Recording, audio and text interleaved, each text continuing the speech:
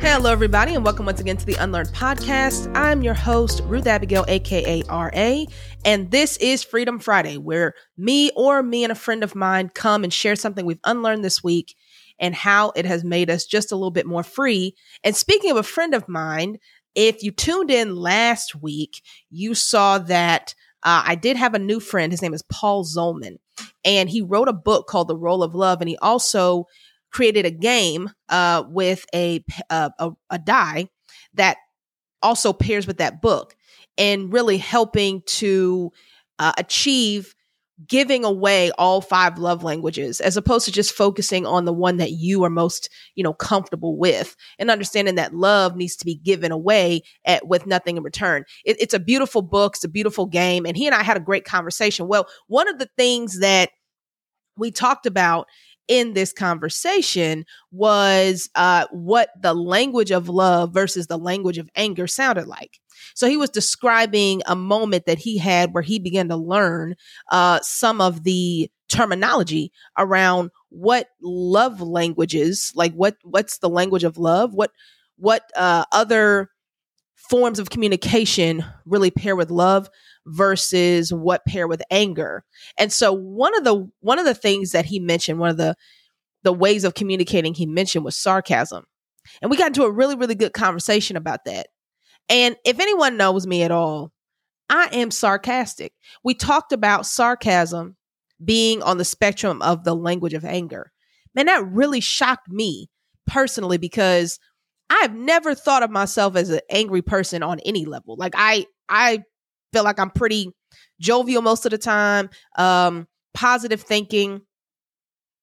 Anger and getting upset and blowing up, or what I associate with anger, has never really been a part of my personality, but sarcasm has always been a part of my personality. I have been sarcastic for most of my life, and I've hurt people like that, right? I know that. I've heard that from other people, and I know what I have done in the past, how my words have impacted them.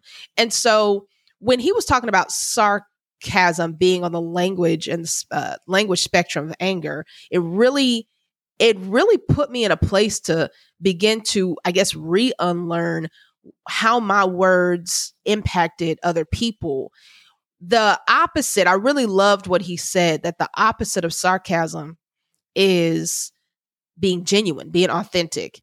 And it really got me thinking, like, I really need to unlearn, and have been unlearning, what sarcasm really means, and really what's happening when me or anyone else is being sarcastic. And really, a lot of what's happening is covering up.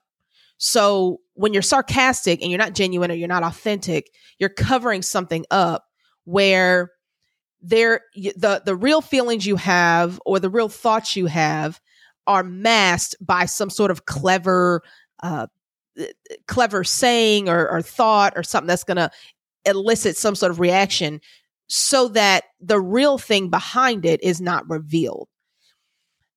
I have never really considered the depths of how sarcasm can impact a relationship.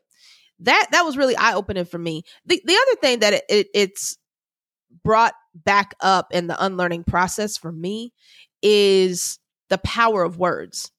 So I'm fascinated by words personally. I love the idea of words. I love I love to look at the study of words and how they're used to communicate to audiences and move people to do certain things.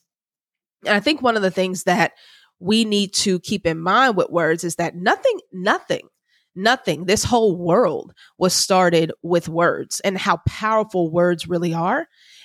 And we say it all the time, and we say that, words have power, and we say that, but we don't always operate that way. And I know I certainly don't. And so it's important to recognize the power of your words, negative or positive, and not just affecting your own life, but impacting other people. So last week, I got to visit a classroom here in Memphis, and the teacher showed me a really, really cool experiment they've been doing. So you may have heard of it. It's called the rice experiment. You can find it on YouTube, but there's 3 jars.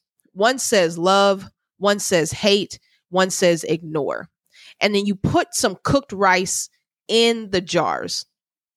And the experiment goes that every day you say words of love, hate, or simply just ignore the different jars of rice. And then after a certain amount of time, several weeks, you'll see how your words have impacted this rice. It is actually fascinating. I saw it with my own eyes that the rice, after several weeks, that has been spoken well of, told that it's loved, it looks like rice.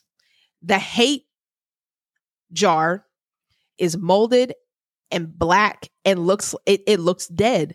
And then the jar that is ignored is about in between. Look it up on YouTube, y'all. It really is fascinating, but it is another really good depiction of how powerful words are. If it does that to rice, imagine what it does to a heart, to a brain, to the whole of a human being. It's important.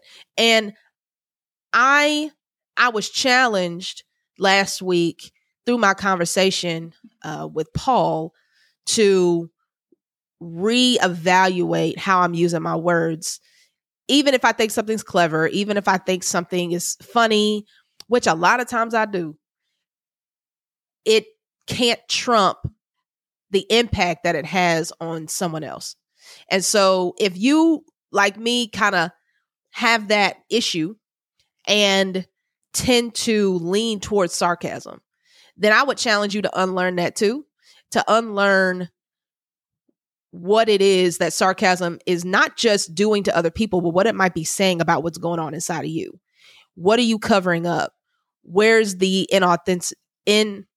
I think that's a word. Where are you being inauthentic? That's a better way to say it, right? What are you trying to hide that you would rather people not see? And what does being genuine actually look like? And how might that change the way you communicate on a regular basis? So anyway, that's what I've been unlearning recently. And I appreciate the challenge. I'm challenging y'all. Let's get more free through the unlearning process. We'll see y'all next week. Peace.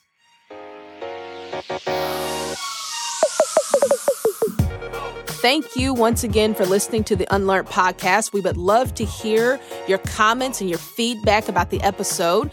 Feel free to follow us on Facebook and Instagram and to let us know what you think. We're looking forward to the next time when we are able to unlearn together to move forward towards freedom. See you then.